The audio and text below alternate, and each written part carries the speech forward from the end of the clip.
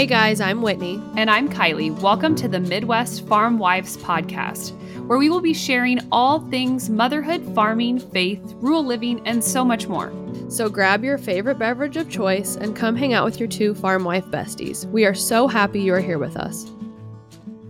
Well, hello. Welcome back to the Midwest Farm Wives Podcast. We are so excited to have you here with not us today because Whitney's not on with us today, but I have a very special guest.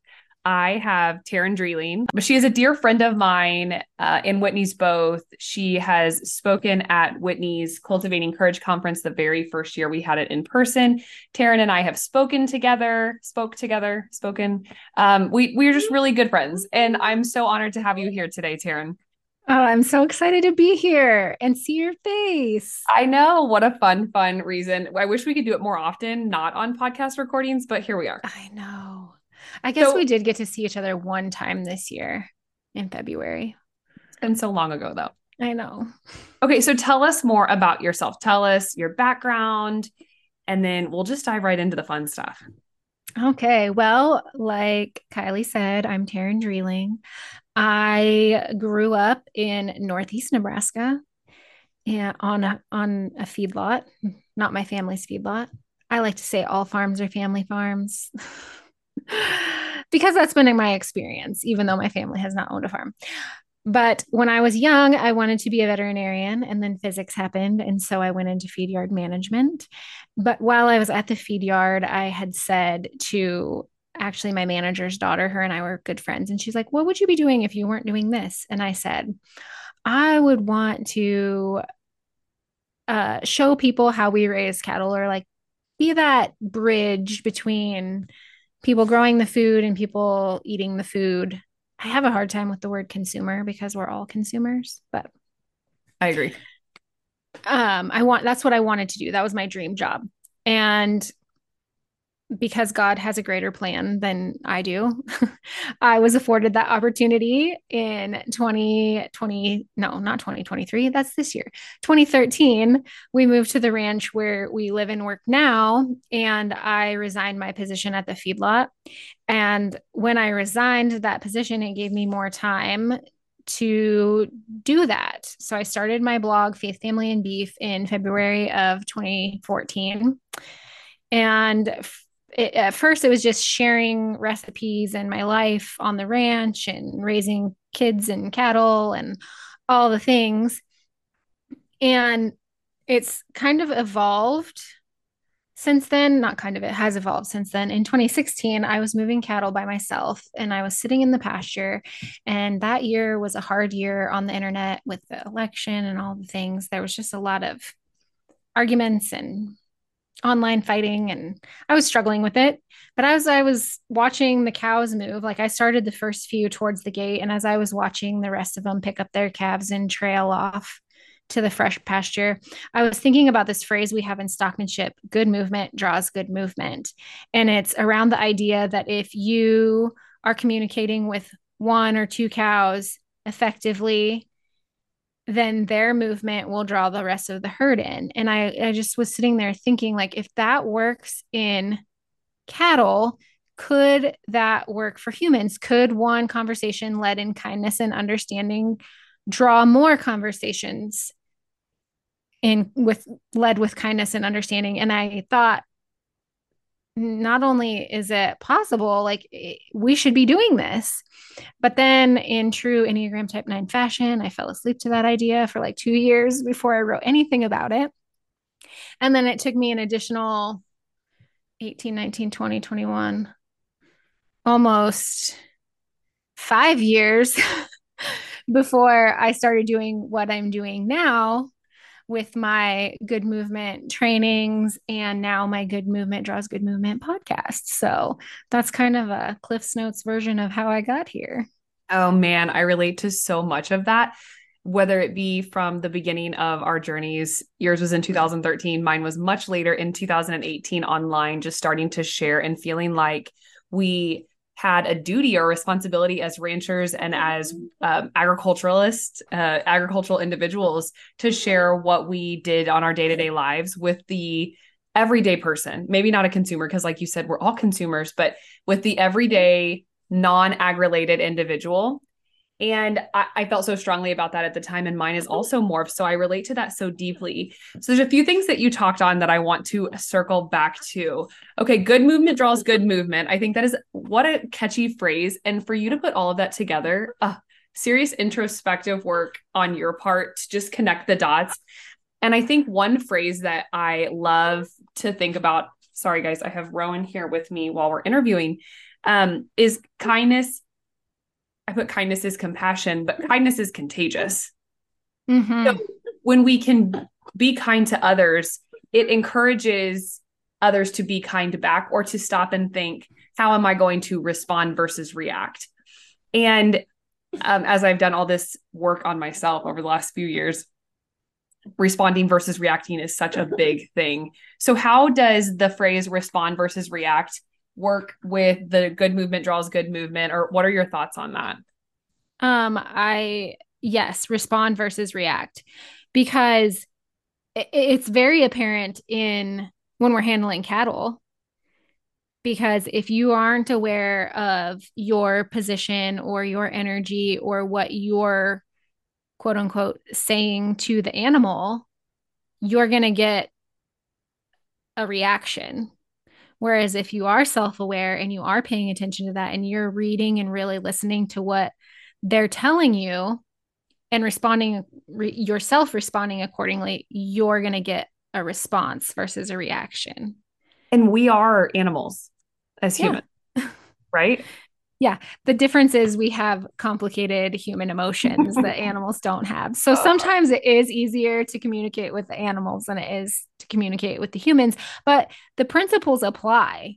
If we're being self-aware and we're reading the energy of whoever we're talking to or their facial expressions or their body language, we're taking in the words that they're saying and we're listening to understand and we're responding accordingly.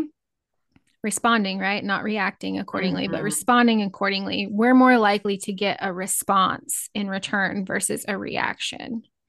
Yeah. And response is where effective communication comes, like that's where it happens. It's not in reaction. When we're reacting to one another, nothing's getting communicated besides anger or fear or shame.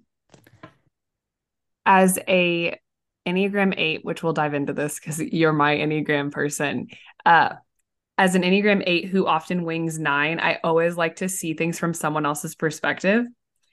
And I think that plays into this exact conversation here of giving people the grace and understanding and responding versus reacting, knowing that we don't know what the other person is thinking, doing, living through. Mm-hmm. And it's hard. That is such a hard thing. I mean, just now 32-year-old Kylie is kind of figuring it out and understanding about myself, like you said, self-awareness to understand that, oh, you do that often. You give a lot of people the benefit of the doubt because you've had hard days that no one knows about. And they probably have also. Mm-hmm. Yeah. I mean, even if you are being self-aware and you're doing all that you think you can in order to get a response versus reaction, and a reaction is what you get, just know that it might not have anything to do with you and everything to do with whatever's going on behind the scenes in that person's life, which is that's hard to do sometimes. Oh, so hard. So hard. Okay, so let's touch on Enneagram and why you are my Enneagram person. We don't have to talk long. You talk as much or as little as you want. But how did you even get interested in self-discovery through a tool such as the Enneagram? So I think it's fun. I actually did an episode on, not on this topic specifically, but like looking back and seeing how all of the pieces fit together. You know, like in 2016, I had that idea that good movement, those principles could apply just as much in human to human interactions as they do with our livestock. And then I didn't write about it until 2018. And then 2018, I also went to Christy Wright's Business Boutique Conference with my bestie in Nashville. And while we were there, everyone was talking about the Enneagram, except for me and Sheila, because we didn't know what it was. But I Googled it, and a quick Google search revealed that it was a personality typing system. And that's about as far as I went with it then. But in 2019, then I was listening to Annie F. Downs' podcast, That Sounds Fun. And every summer she does an NES summer. I guess I don't know if she still does it. I haven't listened for a while, but then she was doing an NES summer series every summer where she would interview people of all 9 types and interview Enneagram experts. And so during that summer is when I got really interested in it. And I took a test and it told me I was a type 7. And then I, did what I recommend people do. And I read The Road Back to You and realized that I was a type 9. And the more that I thought about this, this being the Enneagram, the more that I recognized that it is a tool to expedite self-awareness. And in order for us to draw good movement, we have to be self-aware, whether we're talking about good movement with cattle, humans, dogs, whatever species we're interacting with, we have to be first self-aware. And so because the Enneagram expedites the self-awareness process is why I really dug in and started teaching it, because I think self-awareness is a place that lots of us are lacking. Oh my, big hitting points here. I could not agree more with self-awareness as the first step. God made us these imperfectly perfect human beings that along the way we've picked up habits and we've walked down paths that maybe we should or maybe we shouldn't have. And I firmly believe in that every path we take and every obstacle we incur, it has a purpose and a reason. And whether it gets us right back on the track that we're meant to be on by God, or if it teaches us something, either way, it always teaches us something. And I think self-awareness is the first thing to understanding how to take less of those wrong paths. And I just cannot, as I've known you for a while now, and I cannot admire and talk enough about the journey from discovering the Enneagram, learning about it yourself, and using all the tools that you experience to then create a brand that is so much bigger than just the Enneagram. I'm so proud of you. Thank you. You're welcome. It's so, I guess, when you are where you are and you don't take the time, I know, don't dwell on the past and all that, but also when you don't take the time to look back to see how you got to where you are, you can miss a lot of God's good graces. I don't think it's by accident that I'm here. No. Oh my gosh, no. No, you're doing exactly what you were meant to do right now. Does that mean that's a forever thing? Does this morph into something new 5 years from now? Or we don't know, right? We don't know. Oh my gosh, I love it. Okay, so let's talk about Good Movement Draws Good Movement a little bit deeper. You have a podcast yourself. Mm-hmm. A new one just started in November. How's that going? How's it feel? Good. But if I'm being 100% honest here, I was so excited to start it. I inadvertently lit a fire under my own ass to get it started. Mm-hmm. And launch day came and it was all excitement, all the things. And then that evening I was driving home from our son's wrestling meet and I started to hear those lies that I tell myself, who are you to have a podcast? And who are people are saying the similar things to what you're saying. And they're probably saying them better. And I was about to burn it all down. And then I was like, nope, stop. And so I did. But that is just a struggle. The lies. I think being an entrepreneur is a struggle. Yeah. And that happens a lot where I'll go and do something that I feel I'm meant to do or that God's called me to, and it'll be great and exciting. And then after that, I get those lies creeping in, and I don't care how woo-woo-y it sounds, but Mm. I honestly believe that is the enemy, like trying to stop me from what I'm supposed to be doing. Mm. I guess I don't know that for 100%, but that's what I think Believe. is Believe. happening. Yeah, Yeah. that's what I believe. You have talked me off many ledges of self-destruction. And so having your wisdom in my corner is so valuable. And I love your podcast. I haven't gotten through all the episodes yet, but I did just tap in today to episode 7. I think it was Joy versus Fear. That's not what it was called, Mhm. but it was this conversation of you have two fuels. Do you want to talk a little bit more? You can hit as lightly as you want because I for sure want everyone that listens here to go listen to this episode. It's 7 minutes. It is a fantastic, tiny bit of Taryn wisdom. Yeah, that one's a short one, but it's one that I feel pretty strongly about. Yes. So, yes, our brains are about a year ago, I got really super into brain science. And in all of my reading, I learned that our brains and the way that God designed them, we are fueled, our brains can be fueled. Blah. Our brains have two fuels, joy or fear.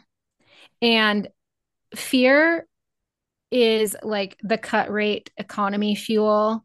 And it's really meant only for short periods of time when there's actually something that we should be fearful of. Like it's there for a reason, but it's not, we're not meant to run on that long term. While joy is the like premium high octane fuel that our brains really crave and want to run on. And it's long term, sustainable, eco friendly, all the things. And joy, I was mistaken. Like I didn't really know what joy was. And so in the podcast, I talk about how joy is a supra emotion, which means it can go on top of things. It's not an or emotion, it's an and emotion. So we can feel joy and sadness at the same time. Mm. And we can actually fill our fuel tanks with joy by practicing gratitude. And I'm not saying like, don't recognize the suck in your life. I'm not even saying be grateful for the suck. I'm saying find whatever you can find, one, two, three. I think I say three in the podcast, but find one, two, three things to be grateful for. And they don't have to be huge and they don't have to be spectacular, but just three little things. Like, I am so grateful that I got to see the sunrise this morning. Like, it can be as simple as that. But when you focus on that gratitude, it just like good movement draws good movement. When you focus on gratitude, there's more gratitude. And And there's science that backs that. yes. I don't know it, but I know Yeah, that there is. there is. It's just like fear. Fear is one of those things. It doesn't have to be bad, like you said. It doesn't, having some fear, we have to have fear. Don't touch the stove, it's too hot. I'm afraid I'm going to burn my hand. Don't walk out into traffic, or I'm nervous or scared. It has a purpose. It's just, it can be all consuming when not fed, when you're not feeding your body with enough other fuels like joy. And I even think about this analogy in just terms of the food that we're eating: nutritious, highly dense in vitamin foods versus junk food. Okay. We can live on junk food. We won't be very healthy. We can live in a fearful mindset. We won't be very mentally healthy. Or we can live in this like nutritious, high octane, good fuel, good food for our bodies. It's just our brains that we're feeding. And gratitude is such a big part of my platform from the beginning, the Grateful Farm Wife, right? But I love hearing it in this perspective. And while I have been encouraged to do a gratitude journal over and over and over again, I feel like you're the reason I'm probably going to actually do it a little bit more regularly, because you're my people and I know you and I trust you. And so maybe this is a challenge for all of our listeners who know and trust all of us. Let's work on gratitude, even just through the end of the year. Like, let's not wait to start it on January 1, because we're going to be trying to do 5 other things at that point in time. But let's start it today and write in a journal, on a notes app, out loud in the mirror, whatever it may be, maybe just one thing that we're grateful for. Yeah. If 3 feels hard, start with one.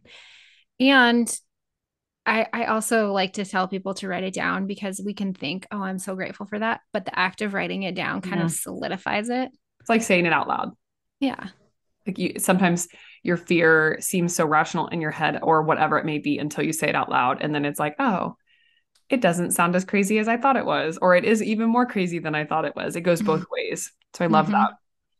Okay, Taryn, obviously I'm a huge fan. Tell our listeners, if you would, where can they find you on the various platforms?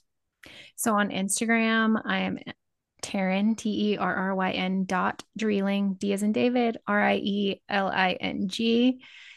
On Facebook, I am still at Faith, Family, and Beef.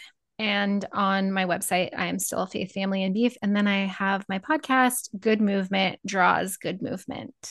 A fan favorite. You have a dedicated fan in me. Yay. Thank you, Taryn. It has been such a joy. I appreciate you so much.